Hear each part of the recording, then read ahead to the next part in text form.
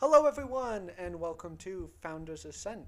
My name is BJ, and I'm here with Gavin, and we're discussing 12 Rules for Life by Dr. Jordan B. Peterson.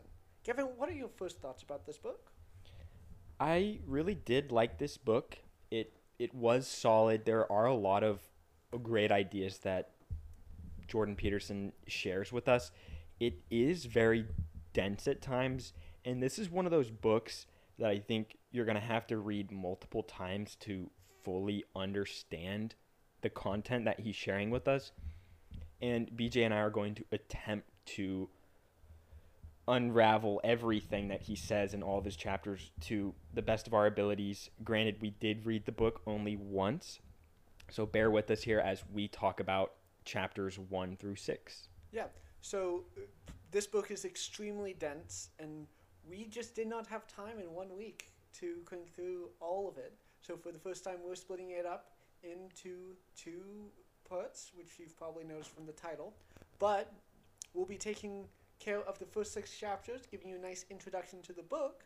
And if you like it and like what you're hearing, you have time to read the other six chapters before we start next week.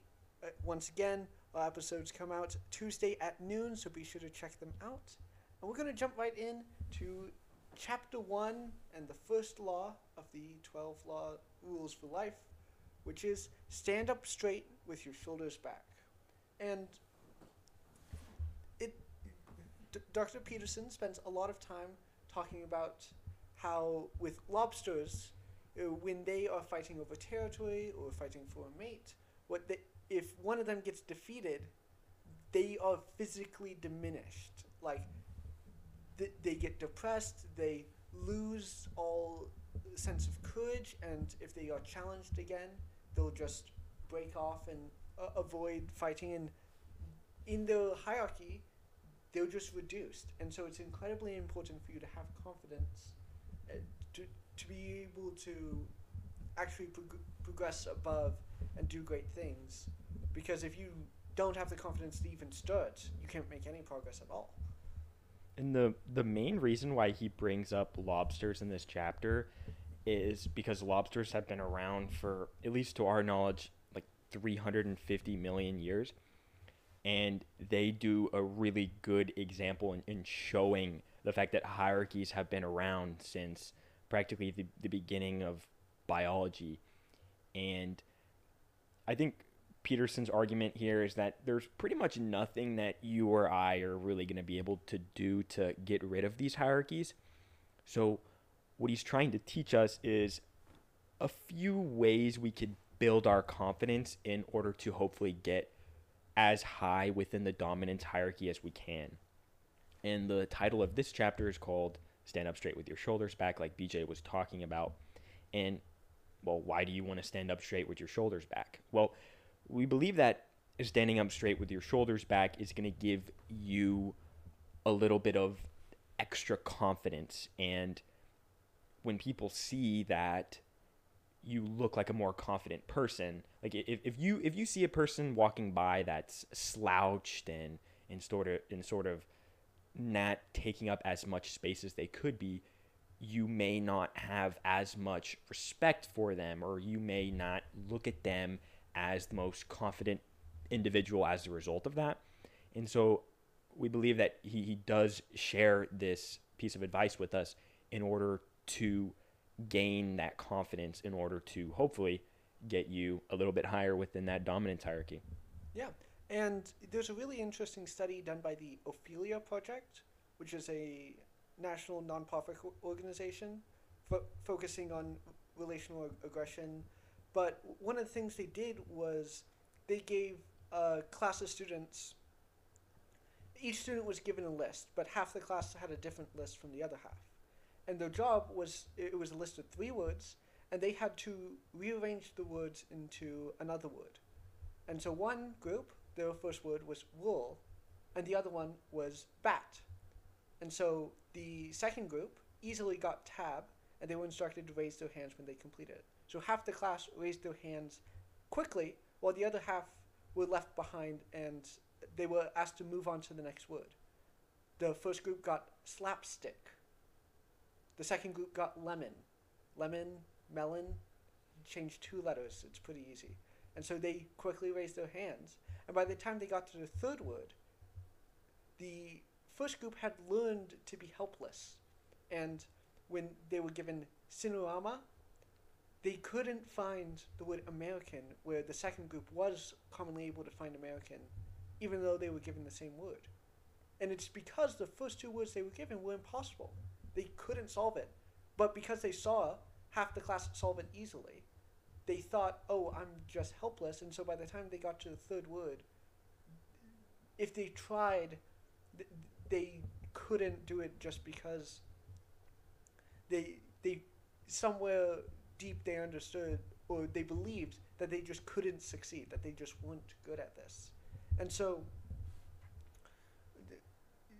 recognizing that, and recognizing how failures can actually have that deep of an impact, and you can actually learn to be helpless, means that it's really important for you to have the confidence to recognize that you had failures in the past and learn from those, but keep on moving forward and keep on making your improvements. And understand that you actually have a lot of control over your life, if not total control over your life. But and that's a difficult and painful assumption to make, to say I'm in control of every bad thing that happens to me, which probably isn't true. But taking that accountability and looking to find ways to improve your life is much better than just wallowing in sorrow as you believe that you have no control and can't do anything. And the nihilism that comes from that, and the depression and everything else that would leave you helpless, avoiding that by taking responsibility, and rather than letting failures drag you down, but actually holding yourself up and standing up straight with your shoulders back, I think is really important. And hand in hand with that, having self-respect and believing that you're someone worthwhile, and that you're capable of making improvements, and that you're worth taking care of, really goes into the next chapter, which is treat yourself as if you're someone you're taking care of,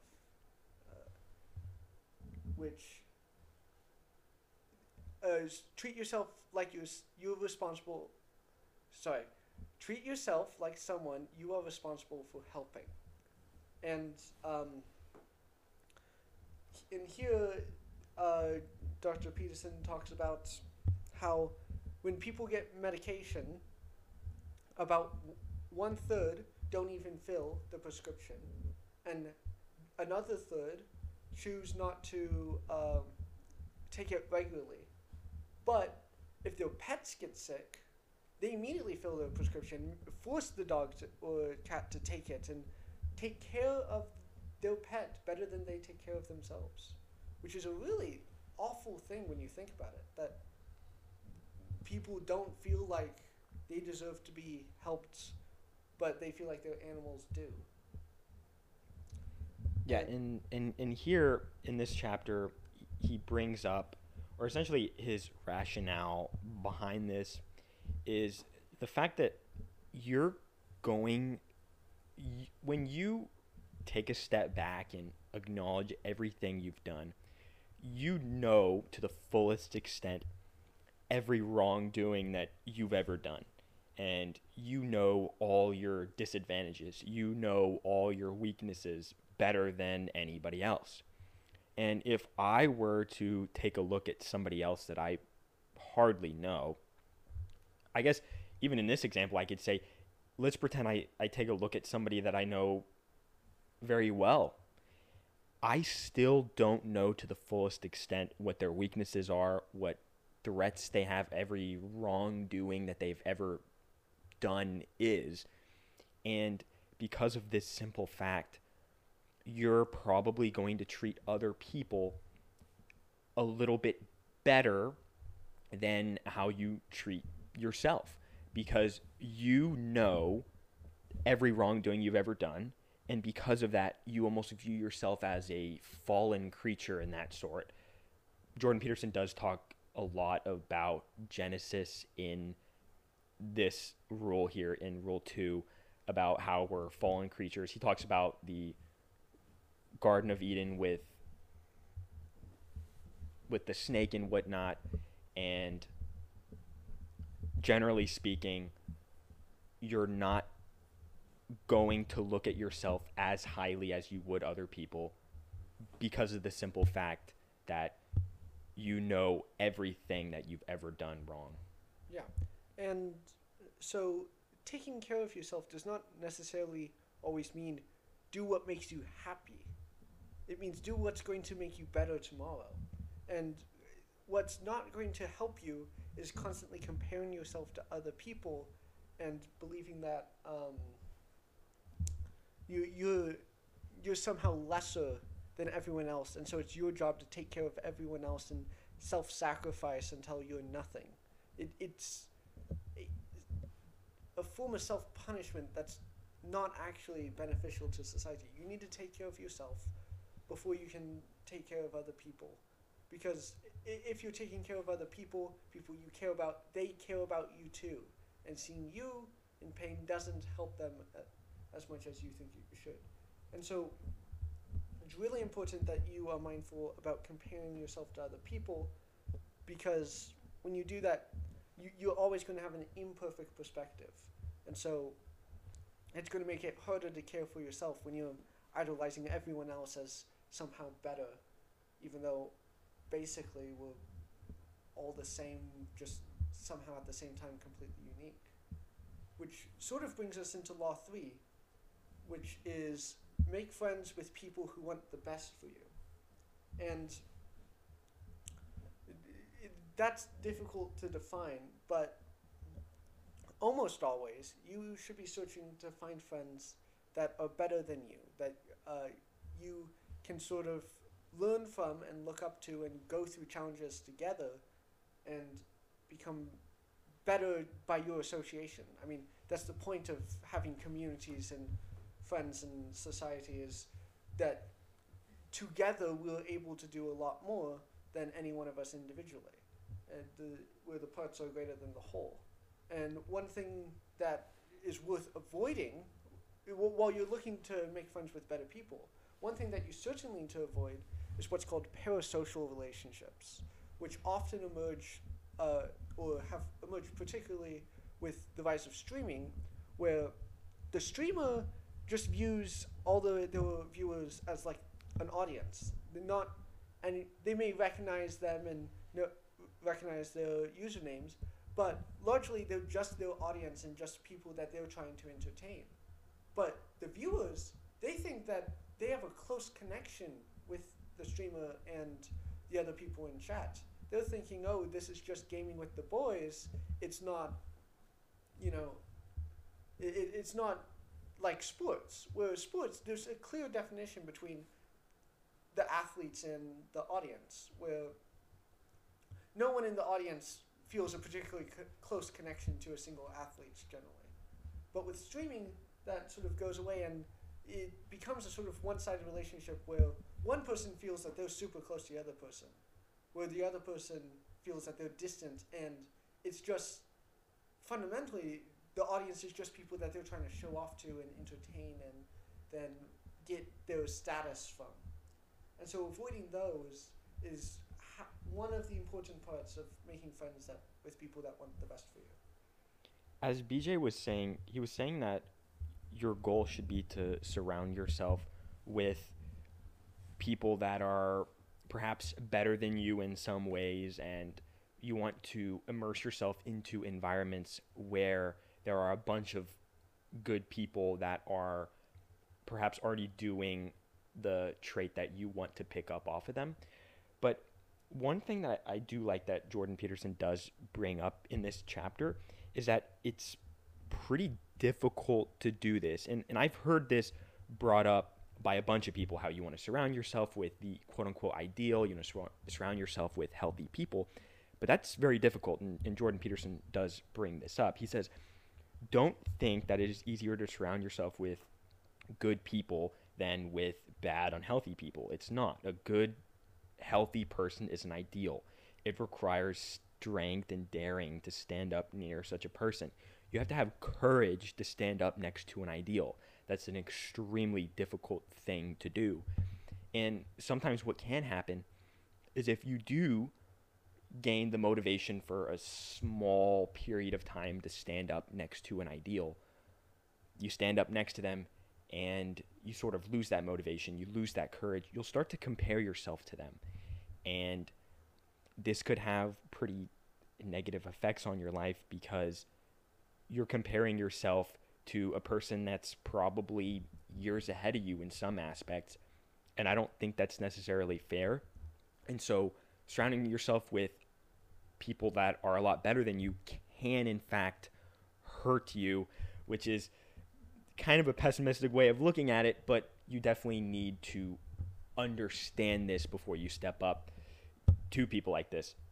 An example that I have in my own life of this particular example of surrounding yourself with ideals is actually last year with a couple of my roommates. So there were three of us. It was me, roommate 1, and roommate 2, we'll call him.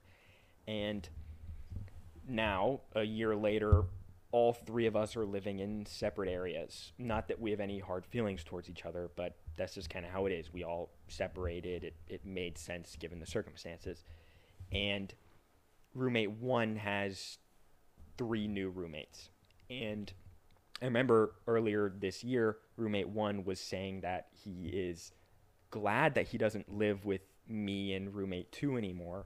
And the reason why he was saying that is because me and roommate 2 were often always busy focusing on projects at hand, grades, and we were focusing on bettering ourselves. We were big readers and so on and so forth. And he often found himself comparing himself to us. And he, didn't like being compared to us. And so I think this example makes perfect sense because I have seen it in my life. And I do like how Jordan Peterson does bring this simple truth up to his readers here, because it is very real and we need to make sure that we're looking at this.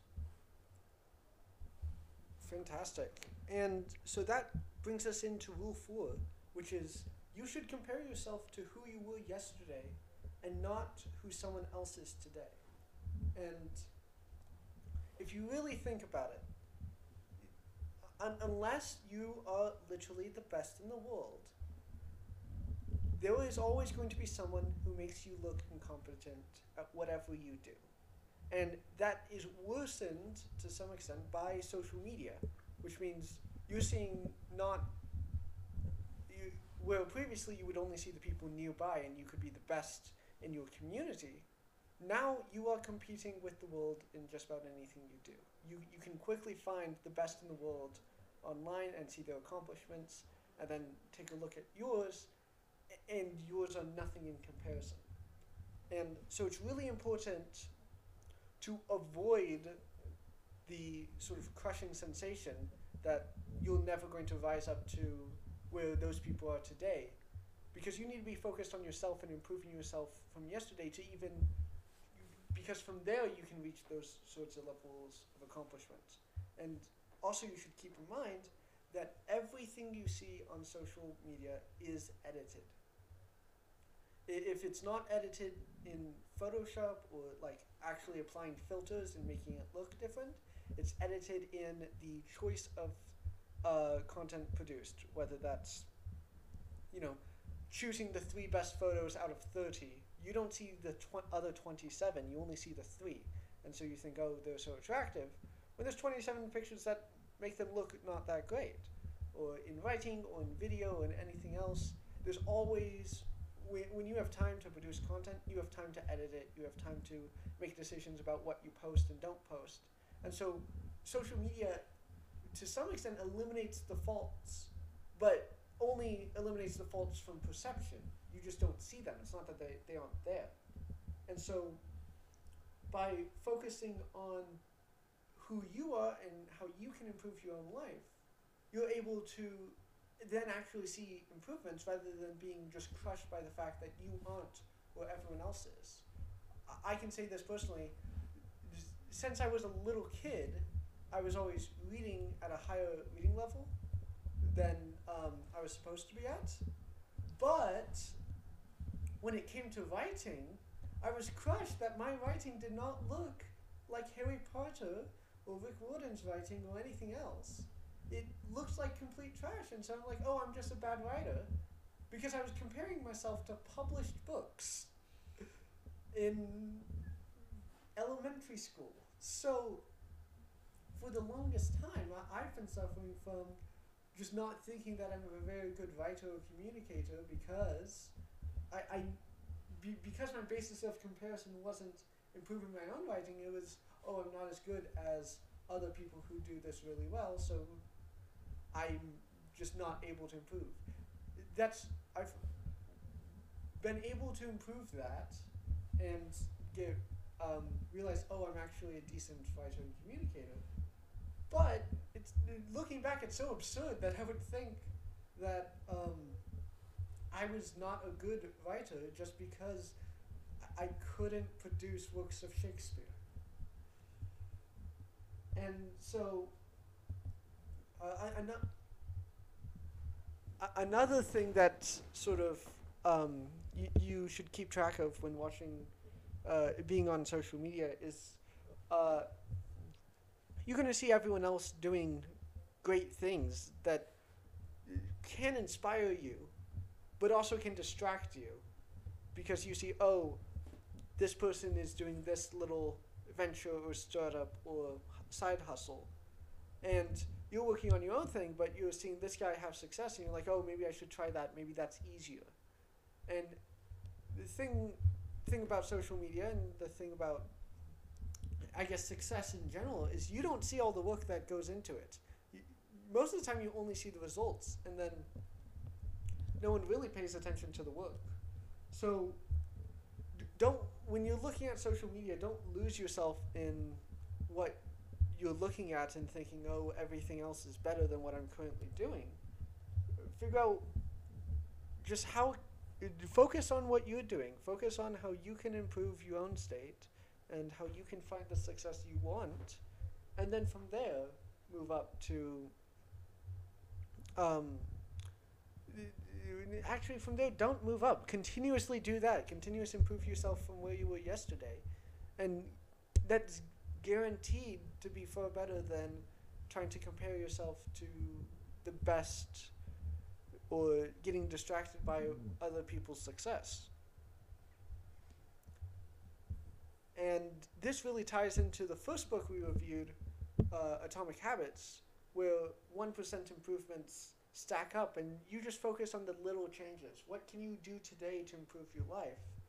And then from there, you move up to higher order things, more difficult things. But you got to start with the small stuff, start with the little wins that you can do right now, and watch those little incremental improvements stack up and have massive exponential growth as you're consistently doing this every day. And it's something that you're going to have to learn. It's something that maybe it's going to take you deleting social media for you to stop comparing yourself to other people. But figuring out what it takes to just make those small changes and improve every day, I don't know how you're supposed to pursue self-improvement without doing that, without setting benchmarks based off where you are right now in your current situation and making improvements within that context. Yeah, and you want to, I guess chapter 4 kind of reminds me in a sense of the book we read last week with The Alchemist, and how the alchemist, the theme in the book is follow your own personal legend. And I think you can really get thrown off course sometimes in following your personal legend if you're scrolling through social media a lot, because you see a bunch of random events that these other people are posting, and as BJ was saying, oftentimes that they are edited and that you don't see the full extent of the story based on the few images that they have handpicked and posted on social media. So sometimes we'll look at what other people are doing and we'll think, man, that looks really cool, and we'll sort of lose sight of the particular project that we were focused on initially, when maybe the project that we were focused on initially is what we were truly meant to be doing, rather than finding something random on social media and thinking that that's your new calling in life, when maybe you're already a few years into the project that you were working on. So I think we need to mitigate our exposure to social media for that particular reason. With the 1% improvements and the little changes, Jordan Peterson does talk about this a lot, and he says you need to find something that's going wrong in your life. Find a problem, okay? And then once you found the problem in your life, ask yourself, is it something that you would change, okay? And if your answer to that question is yes, then you move on to the third question, which is it something that you can change, okay? And if you say yes to all three of those questions, is it a problem? Is it something that you would change? Is it something that you can change? If you say yes to all three of those questions, okay, I don't want you saying yes to two and following through. You need to say yes to all three questions. And if you can say yes to all three of those questions, it's something that you need to focus on doing. Now, if this particular problem is extremely large, then trying to tackle the entire problem by itself is probably not the best route, okay? You need to start very, very small. And in Atomic Habits, it's this lesson here, this narrative is extremely clear. You want to make these small improvements to your life to hopefully fix said problem or achieve this desired outcome in the end. And so there are a bunch of little tricks that he does teach us in Atomic Habits, the other book that we read. I guess it's been how many weeks now?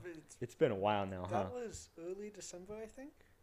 But yeah, that book is really good, and I have seen a lot of overlap with Atomic Habits and a lot of books that we've read after that one. Another overlap that we haven't talked about, but with relation to this and making those, setting this habit of just your own self-improvement in little ways. The key to setting a habit is partially, at the end, reward yourself for it. Figure out what, if I do this small little thing to improve my life, what small little thing can I get? And negotiate with yourself. Oh, if I don't do this, then I won't do that. And figuring out what's the appropriate reward and what reward results in the most effective change in your life. Because this is something you sent me a couple weeks ago, where Steve Jobs was talking about how you'll be able to find it. It's a really fantastic little clip. But he's talking in an interview, and he says that something really, really important happens when you realize that the world is malleable, when it's something that you can poke holes in and play in and have an impact. And so I feel like another important thing is when you realize that, and I think an important thing when the first humans realized was you can sacrifice stuff and then make your life a whole lot easier and negotiate with reality. Yeah, and so essentially what Steve Jobs was talking about is he was saying that when you're younger, you're told that the world is the way it is, and you shouldn't necessarily bounce into the walls too much. Try to stay within the that's my little brother. Stay within the confines of the world, and this is that way, and that is this way, and there's not much you can really do to change it. But he says you need to gain this understanding and take out that erroneous notion that we were talking about earlier. You need to focus on the fact that you actually can change the world, and that you can push on the world and it'll actually respond. You can change it. You can make the world a better place. And it was a very short video. I think it was like 2-minute video, but very dense with information. But that's essentially the essence of what he was talking about in that particular clip. Yeah, I really appreciated that. And so yeah, compare yourself to who you were yesterday. Understand that you can negotiate with reality and make sacrifices and decisions that can actually have an improvement, and forget about everyone else's success. It's not going to help you. The next chapter, chapter 5, rule 5, is do not let your children do anything that would make you dislike them, which neither one of us are parents. Okay, yeah, neither one of us are parents, but I will say, besides that, I think this still was one of my favorite chapters in the book because even if you're not a parent, I think you could still pick up a thing or two in this chapter and you could even apply it towards the relationships that you have with your friends. I guess really any relationship that you have in your life, you could apply some of the things that he does teach us Yeah, I in this chapter. completely agree.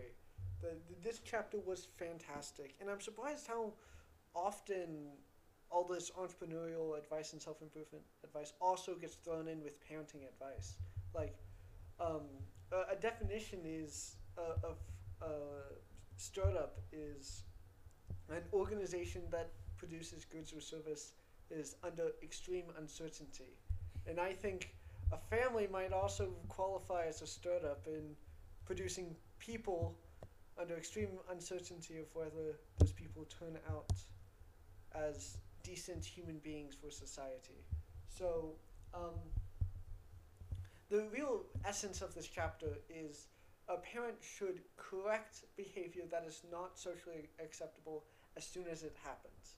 Because these children are in these learning stages, and so if you permit them to continuously engage in poor behavior and don't correct it, or even if you reward it, then a big issue arises when they get put in the real world outside of this family, and people don't put up with their um, failures and their the things that they learned were okay are suddenly not okay, and yeah, you can't hit people just because your parent took it for a long time doesn't mean that it's okay, but because they never corrected it, they don't know that it's not okay. And so it is sort of your responsibility as a parent to raise strong children who understand what is and isn't socially acceptable and what's right and wrong fundamentally. And I've personally seen this with my little brother, which I just mentioned. He's much younger than me and has a lot of older siblings, and so whenever he would whine or complain as a kid, well, one of the older siblings was always weak enough to give in and give him what he wanted. He just had to convince one of us to not put up with the screaming and crying for him to get what he wants. So now he's sort of learned that, oh, I can scream and cry and get what I want. And so it's taken a lot of work to try to get that out of him and make him not cry to get what he wants, and actually I found negotiation has worked extremely well with him, but sort of showing correcting that behavior, and because at the end of the day, if they learn that this is okay, it's not going to be good for you or them if you hold it in, and so they're doing something that makes you dislike them and you haven't corrected it, then that's going to breed resentment, and then eventually that's going to erupt, or no, eventually it's going to erupt, and then from there it's going to it probably won't erupt at the right time.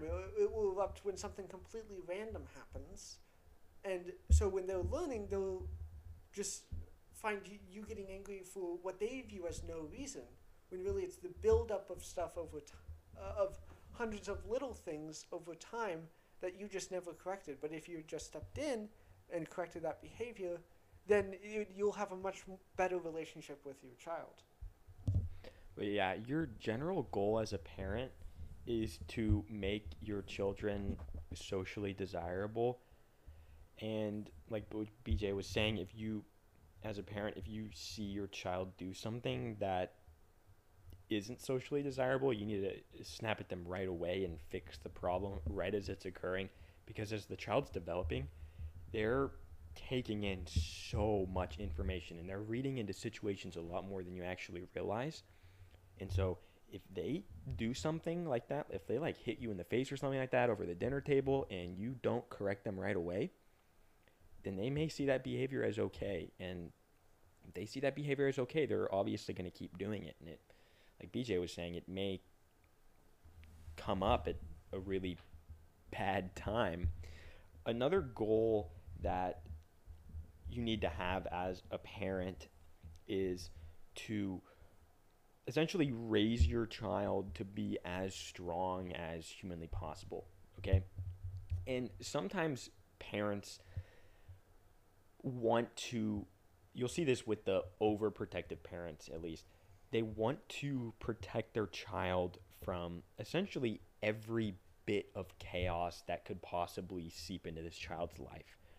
And while the idea behind it is good, right? They want to protect their child, but first off, that's impossible. You're never going to be able to protect your child from 100% of the possible chaos that could affect your child, right? There are 100% of the possible chaos that could affect your child. That's not feasible, right? You're going to at least let in 1% of that chaos when you're not looking, okay? And so let's pretend that is your goal, to protect your child from 100% of the chaos that seeps into the child's life. We know that's not possible, so let's pretend for the sake of this conversation that you protect your child from 90% of the possible chaos that could seep its way into this child's life. Okay? So you successfully mitigate 90% of it, but 10% does find its way in. Okay? Regardless of your preventative measures in place. Okay? And this 10% is probably going to knock your child down, and it's really going to harm them in the end because you've successfully defended your child from 90% of the chaos here. So you've, in essence, raised a weaker human than probably most of the other kids adjacent to them because the other kids have been dealing with more chaos in their lives, right? So in pursuit of trying to make your child's life better, you've made the child a lot weaker in the end by mitigating their exposure to adversity. And the next time something happens to them, it's going to knock them straight down. And which is why your goal in the end should be to raise a strong child.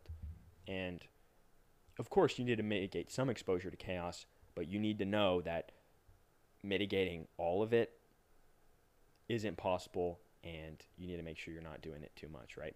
Yeah, and I really appreciated throughout all of this, Dr. Peterson draws a lot on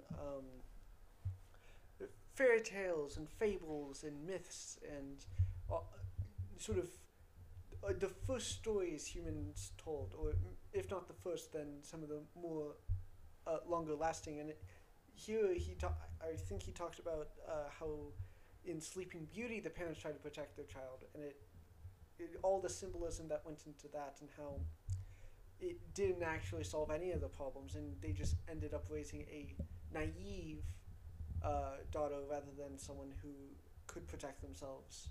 And sort of avoiding that failure should be a primary goal for all parents. And because I'm such a huge fan of fantasy, I might mention that reading this chapter and then thinking about how in Game of Thrones with Joffrey and Cersei, his mother, how Cersei values family above everything else, and then you see the monster that Joffrey is, and it's a fantasy story, and so I'm not sure how much you can take it to be applicable to reality, but I'm sure George R. R. Martin, the author, did a lot of research into how, or at least applied a lot of what he knew about raising a child and what effect having someone who sort of believes the world belongs to their little ones, and then the monsters that they become. Throughout this chapter, that's one of the things that I was constantly thinking about, is that sort of character relationship, and I thought it was really interesting. But we can go ahead and get. Oh. Yeah, so one more thing that I want to talk about here is how you can apply the concepts he talks about in Rule 5 here to other things as well.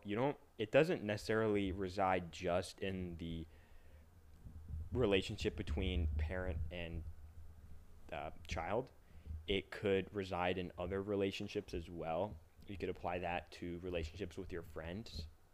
Like if you see your friend doing something that's not socially acceptable, then call them out for it. You need to have those difficult conversations with them, because if they keep doing said thing that isn't socially desirable, then they're going to think that behavior is okay because you didn't call them out for that. I'm not saying you need to have 100% responsibility for it, but if you truly do want the best for your friends, then I think calling them out for doing something that isn't socially desirable would probably be the ideal thing to do, so that way that behavior doesn't keep resurfacing over and over again.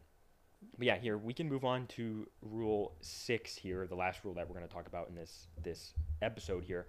But Rule 6 is to get your house in order before you criticize the world, essentially. And the example that he brings up in this chapter is the two guys, I believe it was two guys that were involved in the Columbine shooting. And he talked about how they had a very pessimistic view of the world and they had given up on humanity, essentially. And that they held up a bunch of anger and resentment towards humanity.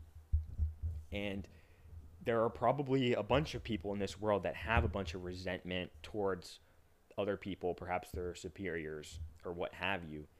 They just don't take it out in the same way that the individuals did with the Columbine shooting. But his main message here is, in order to judge the world, in order to have ground to step on, you need to get yourself in order first, and then, in an ideal world, after you've gotten yourself fixed first, then you have some ground to stand on, and then you can go out and criticize the world, because you probably have a little bit more authority to stand behind. Yeah, and so it can be hard to judge exactly when is your house in order, because you make one improvement and then something else seems to fall apart, or that improvement leads to other problems that you wouldn't have had you just stayed the same. But being self-aware of just when can you actually criticize, and when will that criticism actually be helpful, is a great thing to know, because especially in the parenting chapters, what he often says is he would apply these parenting techniques when, like, babysitting other families' kids, and then he wouldn't mention, he wouldn't criticize the other parents for their failures, even though he was able to succeed with their kid, because he knew that even if he did tell them, then they probably would just find that criticism would fall on deaf ears and wouldn't have any impact, and likely they would try to keep their kid away from the dad of the year that makes them look so bad in comparison. And so having that sort of self-awareness and being aware that